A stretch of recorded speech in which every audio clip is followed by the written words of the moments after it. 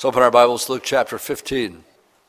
Then he said, a certain man had 2 sons, and the younger of them said to his father, Father, give me my portion of goods that falls to me. So he divided to them his livelihood.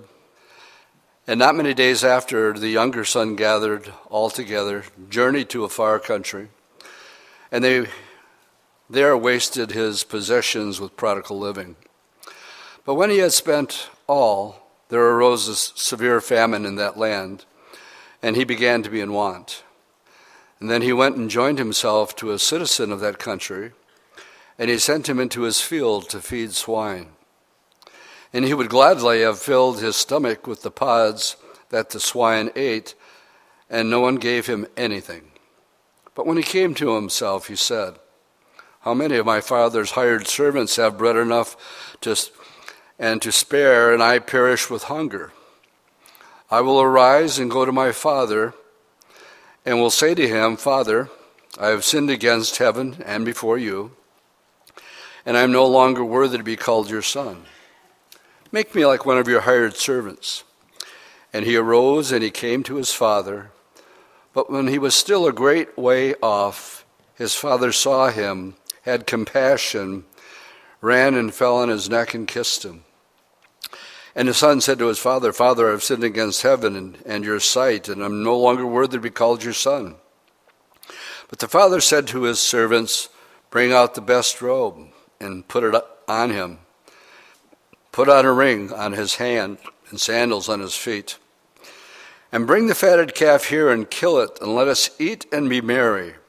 For this my son was dead and is alive again. He was lost and is found, and they began to be merry. Usually the first part of the week, either Monday or Tuesday, I'll just sit down and allow myself to start thinking where we might be the following week, talk to the Lord about it, to see if he wants to give me something so that I got something to think about during the week. And I was listening to Julie Miller, and she's a Christian musician out of Nashville. And the last song that was on there, I said, Judy, do you remember this song? And the song was, I will arise and go to Jesus. And as the song came on, I will arise and go to Jesus, I was skimming through chapters 14, 15, and 16. But when the beginning of that song started, I was in Luke chapter 15, verse 18. And when Julie sang, I will arise and go to Jesus, I was reading word for word, I will arise and go to my Father. And I simply closed my Bible and said, okay, Lord, the prodigal son it is. So that's how we ended up with this study this morning. The parable, the background of this parable is that the publicans and sinners came to hear the Lord Jesus by multitudes. The Pharisees and scribes began to murmur, to criticize him because of this. They were scandalized that he would receive them and even eat with them. His answer to the murmuring of the Pharisees and scribes is a parable. Customarily, it is called 3 parables: the parable of the lost sheep, the parable of the lost coin, and the parable of the lost son. Actually, it is 3 parts of one parable. It is 3 pictures in a single frame. All of Luke chapter 15 is 3 parables, all making the same point. This morning, we will briefly look at the parable of the lost sheep and the parable of the lost coin, and we'll spend most of our time looking at the parable of the prodigal son and his older brother. The first one is a parable of the lost sheep. I asked Thomas if he could find for me a picture. We used to have it on the walls around here. I have one at home, and I'm going to ask him to put it on. And the parable of the lost sheep we find in verse 1. So if you want to go back to chapter 15, verse 1, and we'll read it and I'll come down and make some comments on it. Then all the tax collectors and the sinners drew near to hear him, and the scribes and the Pharisees murmured, saying, "This man receives sinners and eats with them." So here's the background. They had an axe to grind with the Lord because he was hanging out with people of, let's say, questionable character. So he spoke this parable to them, saying, so he's responding to their criticism. "What man of you, having 100 sheep, and he loses one of them, does not leave the 99 in the wilderness and go after the one which is lost until he finds it? And when he has found it, he lays it on his shoulders, and he's rejoicing. And when he comes home," we find, verse 6, "that when he had come home, he called together his friends and neighbors, saying to them, 'Rejoice with me, for I have found my sheep which was lost.' I say to you that likewise there will be more joy in heaven over one sinner who repents than over 99 just persons who need no repentance." The parable of the lost sheep. And here we see the Lord, as this is dramatized here in this picture. All right, let's continue on to the parable of the lost coin, verses 8 through 10. "Or of what woman, having 10 silver coins, if she loses one coin, does not light a lamp, but sweeps the house and seeks diligently until she finds it? And when she has found it, she calls her friends and neighbors together, saying, 'Rejoice with me, for I have found the piece which I lost.' Likewise, I say to you, there is joy in the presence of the angels of God over one sinner who repents." Now, this really struck me for some reason, that there is a reaction to a person who humbles himself and repents, and the reaction is a heavenly one. When one person comes to the Lord Jesus Christ, evidently there's angels in heaven going, "Yes!" And they rejoice, realizing people are praying and that the Lord himself intercedes for us, we're told. And when that person makes that decision, there's joy in the presence of the angels of God. And that just stuck out to me. The other thing is that the coin was probably part of a roll of coins which formed a headpiece signifying her marriage state. To lose a part of it was like losing a stone in one's wedding ring. The woman depicts the Holy Spirit, whose ministry is to make sure that each one belongs to the bridegroom, will be present for the wedding. Every coin will be in place. Everyone is valuable to him. Now, I like the movie King David. It's one of my favorites. And in it, after he had killed Goliath, of course, his prize was Saul's daughter. And in the movie, it shows the wedding taking place. And sure enough, if she doesn't have coins going around her head. And so I think there's probably some validity to why there's such rejoicing here. This would have been part and equivalent to losing your wedding ring. And that's why there was such great joy over that. This last week, last year I painted 3/4 of my house. That's how much I got done with it. And so I got a quarter left to go. And I was sure at the end of last year that I had 2 gallons of very high quality paint that I had set aside. And 2 gallons of this stuff, we're talking $100. And so I ran out and I was looking for it. I looked 3 separate times. I was sure I had it, but I couldn't find it. And so actually I was reading this and I said, Lord, if you can help this woman find her coin, why can't you help me find my paint? And I got up and I walked downstairs into the basement. I walked into a room and there was a box and they were in the box. And I said, thank you, Lord. I should acknowledge you in all my ways more often. But I had joy. It saved me $100. And the cans were never opened. So it brings us to the prodigal son, the third parable in Luke chapter 15. And let's just look at the first verse because it tells us a lot about the living conditions of how this young man was raised. A certain man had 2 sons. So the certain man here is the father. We know that at the end of the story he's a loving father. And he was brought up in a loving home. He evidently was at that age where now he gets to that age that we call adolescence. Adolescence, I looked it up, the definition of adolescence is a period of life when a child develops into an adult. Well, I think there's more to it than that. I would add to that definition, I believe he just wanted out to do things he couldn't do at home. And there's a certain part that God inbreds that I think is part of the Lord's growing process.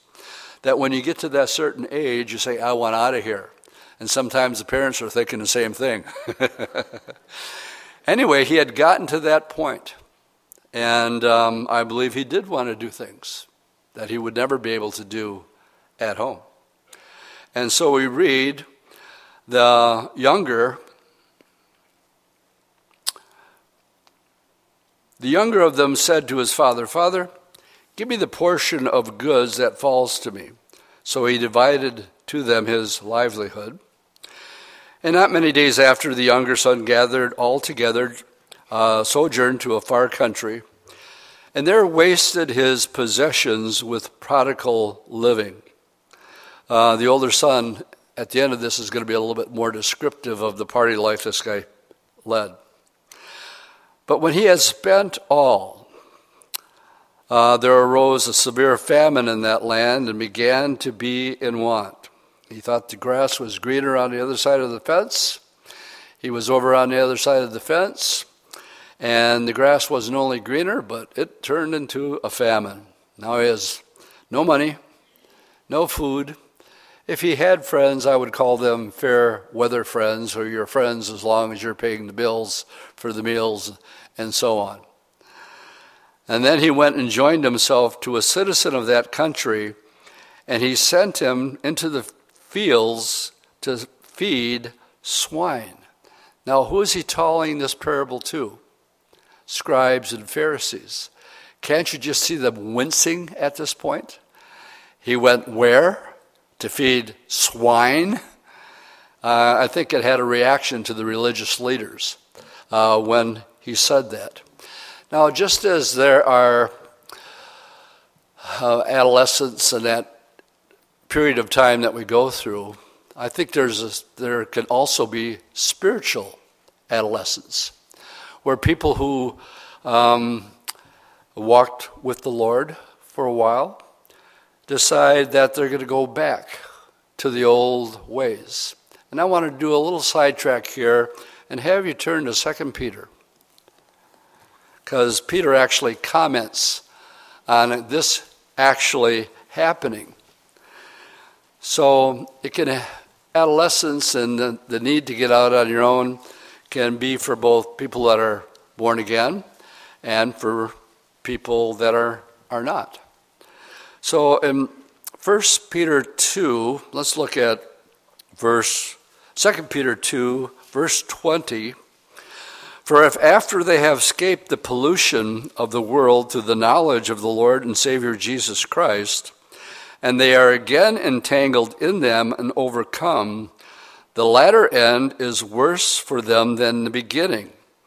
For it would have been better for them not to have known the way of righteousness than having known it to turn from the holy commandments delivered to them. Let me just stop and say there's a lot of theology in there that I'm going to bypass because it's a whole study within itself. But verse 22 is what I wanted to get to. But it happened to them according to a true proverb. A dog returns to his own vomit, and a sow, having washed, to her wallowing in the mire. Let's go back to Luke 15. He has nothing to eat. His money has run out. Nobody will give him a job except this guy who says, well, you can take care of the pigs, and whatever they're having for supper, you can eat with them, whatever they ate. And this is where he finally gets to that place where he is broken. He was experiencing what Hebrews called the passing pleasures of sin. There's pleasure in sin. But what I'd point out there is the word passing. It's a passing pleasure of sin. And here he finally gets to the end of the passing part, and he realizes when he came to himself. That's another way of saying he hit rock bottom. Many of us here can identify with that. Many of us here didn't look up until we were all the way down, and we hit bottom. And when we hit bottom, he came to his senses. Let me just stop here and add something. He had hope, even though he was in this place, because he was raised in that loving home. And let's just say, for the sake here, that it's a godly home. He's with godly influence. Because he was raised in that environment and had that godly influence, he had hope. He knew he could go home. And he knew that what he thought would bring him pleasure was hard. Now, I can't remember who to credit the story to. I haven't read it in years. It's either about a pastor or a parent trying to get their kids from going out and living in sin. And the bottom line is the parent is talking to the son or daughter who wanted to sow their wild oats. And as the son was leaving, slamming the door, the parent said, "Sin is hard." And then they didn't see the son for several months. Several months later, there's a knock at the door, and it was the son who had come home. And he said, "Sin is hard." Sin is hard. But it's something that has to be learned. When he came to his senses, he knew he could go home. Here we read in verse 18, when he came to himself, when he came to his senses, he said, "How many of my father's hired servants have bread enough to spare, and I perish with hunger? I will arise." I will arise and go to my father and say to him, "Father, I have sinned against heaven and before you. I'm no longer worthy to be called your son. Make me like one of your hired servants." And he arose and he came to his father. But when he was still a great way off, his father saw him. I believe he saw him because I don't think there was a day that went by that dad wasn't praying for him and looking for him. And when he saw him, he had compassion. And he ran and fell on his neck and kissed him. And we find that the son,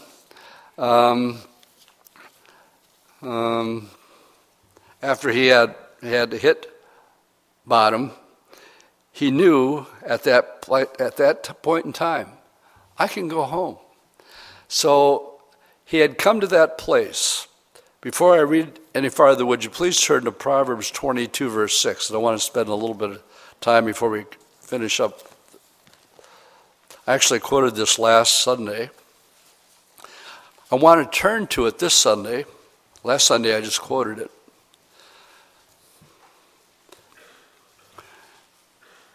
Proverbs 22, verse 6 says, "Train up a child in the way that he should go, and when he is old, he will not depart from it."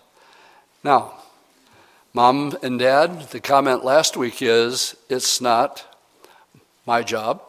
It's not the Sunday school teacher's job. It's not the youth pastor's job to train up in the child in the way he should go. that duty clearly falls on your shoulders. Can I get an amen from that? Having said that, there's no guarantees. There's no guarantees. That child's going to reach that age of adolescence. He's going to reach that place where he says, I think I want to get out of here for a while, see what's on the other side. And they do. But notice the last part of it.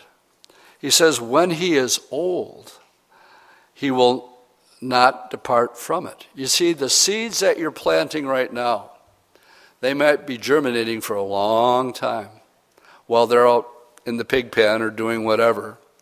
And we have parents here this morning who have prodigal sons. We have people here this morning who have prodigal family members that know the truth, have walked in the truth, and like we read in 2 Peter, they've chosen to walk away for whatever reason. The importance of training your child in the ways of the Lord is that when they come to their senses, they have something to fall back on. Oh, I remember Mom and Dad telling me about this stuff. But suppose you weren't raised in a Christian home. Suppose the truths of the gospel and only God's word and the Holy Spirit and the Lord Jesus Christ can satisfy your soul, and you can find contentment and peace only in the Lord. Well, you'll grab out for that if you've hit rock bottom, but it's only after they've gone through this period of time. Another way of saying that when this guy hit bottom, he had hope. Do you know how many people today take their lives? Why? And the answer is always the same. Unless I believe it's medically mind-altering, which I believe can cause people to do weird things. But it's because they have no hope. And if they haven't brought up with the truth of the gospel, when they hit rock bottom, they don't have any hope. So their answer is, I'm just going to check out. And they don't know the reality of what we take so much for granted here. Please, we should never take for granted, number one, our fellowship together, our worship, and the study of God's word. Good place for an amen. Never take it for granted. It is priceless. And you never know the seeds that you're sowing, Mom and Dad, right now, when they're going to germinate. But this is God's word. It's your job to raise them up. And it's interesting to me that they would use the word, when he's old, he will not depart from it. It's almost implying that there's going to be a time when they're going to be away and that they're going to return. On his way home, I believe he was memorizing a little speech. You see, he's saying the thing he had planned in the far country. I think he repeated that little speech all the way home. I think every step of the way he said, when I get home, I'm going to say to my father, Father, I have sinned against heaven before you, and I'm no more worthy to be called your son. Make me like one of the hired servants. And he started to say this to his father, but he didn't get very far. He got as far as, I'm not worthy to be called your son, when the father interrupted him in verse, let's go back to Luke 15. In verse 19, I'm no longer worthy to be called your son. Just make me like one of your hired servants. And he arose and he came to his father, but while he was still a great way off, his father saw him, had compassion, and ran, and fell on his neck, and kissed him. And the son said to him, Father, and here's his speech, I have sinned against heaven and in your sight, and I'm no longer worthy to be called your son. But, he's interrupted here by Dad, but the father said to his servants, bring out the best robe and put it on him. Put on a ring on his hand and sandals on his feet. And bring the fatted calf and kill it, and let us eat and be merry. For this my son was dead and is alive again. He was lost and is found. And they began to have a party. And evidently, it was quite a party because it got the older brother's attention. Have you ever noticed the things the Father says he's going to do for the Son? He says, get a robe. Now, a robe was a cleaning cloth that went on him after he had been washed. He needed a bath. He was in the pig pen. If we confess our sins, he's faithful and just to forgive us our sins and to cleanse us from all unrighteousness. Our Lord washes us. The one who girded himself with a towel is the one who will wash one of his sons who comes back to him. He has to be cleansed when he's been into a far country. And the robe is a robe of righteousness of Christ that covers the believers after he is cleansed. The ring is the insignia of the full-grown son, with all rights pertaining thereto. He was brought back into his original position. Nothing is taken from him. He's brought back into his place in his Father's house. Right now, our Lord Jesus Christ is at God's right hand, still girded with the towel of service for one of us who get soiled feet or soiled hands by being in a far country. But when we confess to him, he's faithful and just to forgive us of our sins and cleanse us from all unrighteousness. We have to come like the prodigal son came. Father, I've sinned. I'm no longer worthy to be called your son. Make me a hired servant. And the father will say, I'll never make you a hired servant. You're my son. I'll cleanse you. I'll forgive you. I'll bring you back into that place of fellowship and usefulness. Now, everybody in the house should have been at the party, and everybody should be rejoicing. That's not the case. As we read the rest of the story, he had an older brother. And picking it up in verse 25, now the older son was in the field, and he came near the house, and he heard music, and he heard dancing. And so he called one of his servants, and he asked, what in the world is going on? And he said, well, your brother has come. And because he has received him safe and sound, your father has killed the fatted calf. But he was angry, and he would not go in. Therefore his father came out and pleaded with him, tried to reason with him.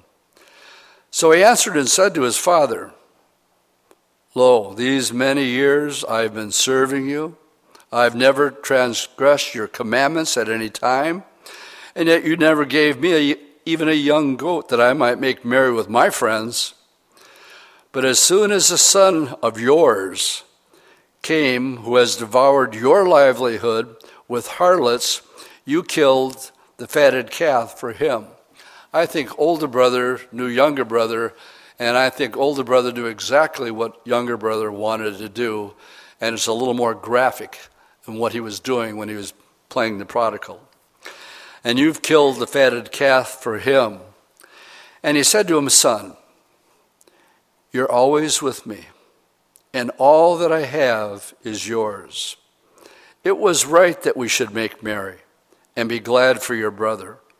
He was dead, and he's alive again, and was lost, and he is found. There are those of you faithfully serving the Lord, and nobody gives you a pat on the back and said, thank you, even though we should do that. Serving behind the scenes, being faithful in the smallest things, day after day, week after week, year after year, just pressing on.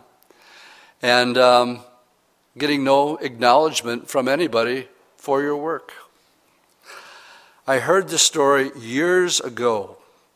I thought I had it in my library. I knew what it was about, and Mary actually found it. She Googled it. And I'll read it and begin to close up this morning with it.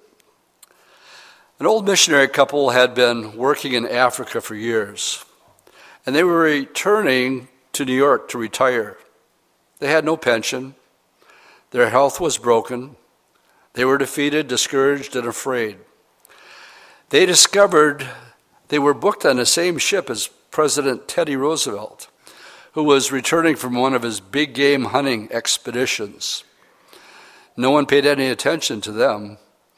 They watched the fanfare that accompanied the president's entourage, with passengers trying to catch a glimpse of the great man. As the ship moved across the ocean, the old missionary said to his wife, "Something's wrong. Why should we have given our lives in faithful service for God in Africa all these many years and have no one care a thing about us? Here, man comes back from a hunting trip, and everybody makes much over him, but nobody gives two hoots about us." The wife says, "Dear, you shouldn't feel that way," his wife said. "I can't help it. It just doesn't seem right." When the ship docked in New York, a band was waiting to greet the president.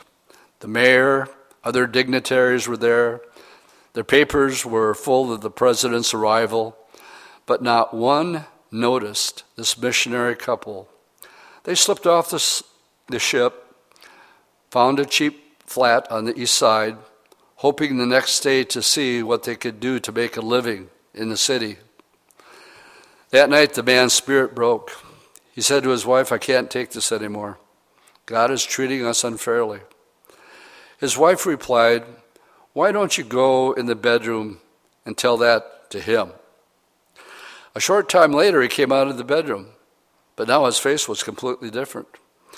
His wife asked, "Dear, what happened?" He said, "The Lord settled it with me," he said.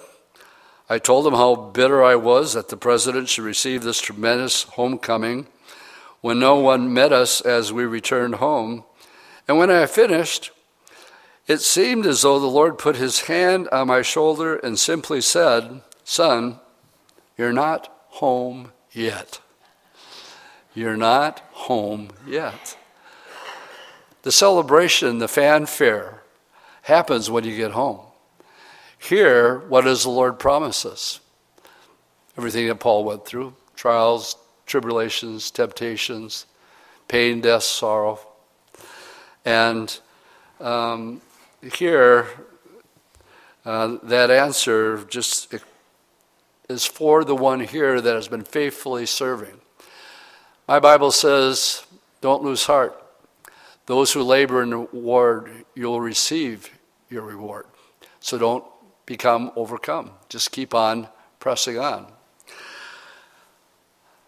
Whenever we have this many people, and we're live streamed all over the place, I want to say hi to our special friends. This is in my notes, and it's in the back of my head, but it has to do with sheep. And they live in British Columbia. And forgive me, guys, because they watch every Sunday. This is their church. They became known in Israel because they have what's called Jacob's sheep. They're spotted. They no longer exist in Israel, but they raise them in British Columbia. And they sent them, some of them, back to Israel. And so they have Jacob's sheep back in Israel because of this couple. That's really a part of our fellowship. They emailed us last week because something that was said during the Seder, I can't remember what it was. But hi, guys. God bless you. And but this is a word for maybe somebody who's watching, or maybe you're here this morning, or maybe you need encouragement for a prodigal that you're praying for. I wouldn't give a Bible study like this without inviting you to come back home. If you got one foot in the world and one foot in the kingdom, that will never make you happy. You'll be the most miserable person in the world because you'll have a foot in both places. In the Jesus movement, there were thousands that had left looking for truth, peace, and love. And they didn't find it, except when the Jesus movement hit and they discovered the Lord Jesus Christ and everything that they had been looking for. Out of it came a group called Love Song. And one of the most powerful songs of welcoming all these hippies, which I was part of that whole movement, was a song that came out that Chuck Girard wrote in Love Song. And it's simply called Welcome Back. And it ministered to so many thousands because they were capturing with our music the whole thing that was happening about coming back to the Lord. And as I'll close this morning, I'm not going to sing it. You can be thankful for that. The lyrics go like this. Welcome back, welcome back, welcome back. Welcome back to the things you once believed in. Welcome back to what you knew was right from the start. All you had to do was to be what you always wanted to be. Welcome back to the love that's in your heart. I know that you thought you could turn your back and no one could see in your mind. But I can see that you know better now. You never were the untruthful kind, yes, and I'm so happy to welcome you back. Sometimes you don't know what you're missing till you leave it for a while. Welcome back, welcome back, welcome back to Jesus. If you've been away from the Lord and you've been playing the prodigal, then come to your senses. Come to realize that there's nothing out there that could ever take the place of that personal relationship of coming home and being with the Lord. Amen? Let's stand and we'll pray. Lord, we thank you for your word this morning. Thank you for the parables. Thank you that you're so honest, Lord, with our nature, calling us sheep. We are stubborn, we are rebellious, and we do need to carry your mark upon us, reminding us, Lord, that while we're here, you say we need to pick up our own cross and follow you. There's things and passing pleasures of sin we choose to leave behind.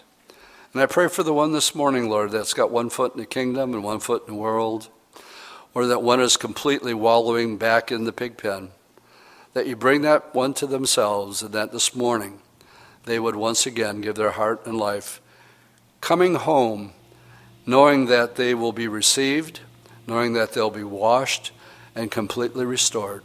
I pray for that one this morning in Jesus' name. Amen. You're missing till you leave it for a while.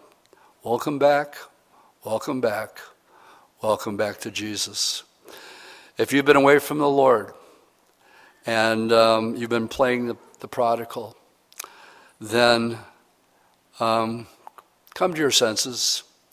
Come to realize that there's nothing out there that could ever take the place of that personal relationship of coming home and being with the Lord. Amen? Let's stand and we'll pray. Lord, we thank you for your word this morning.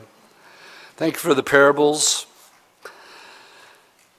Thank you that you're so honest, Lord, with our nature, calling us sheep. We are stubborn, we are rebellious, and we do need to carry your mark upon us, reminding us, Lord, that while we're here, you say we need to pick up our own cross and follow you. There's things and passing pleasures of sin we choose to leave behind.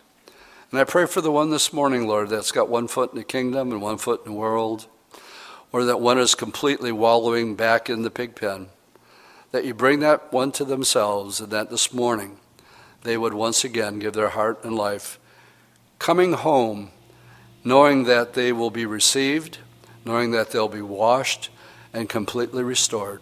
I pray for that one this morning in Jesus' name. Amen.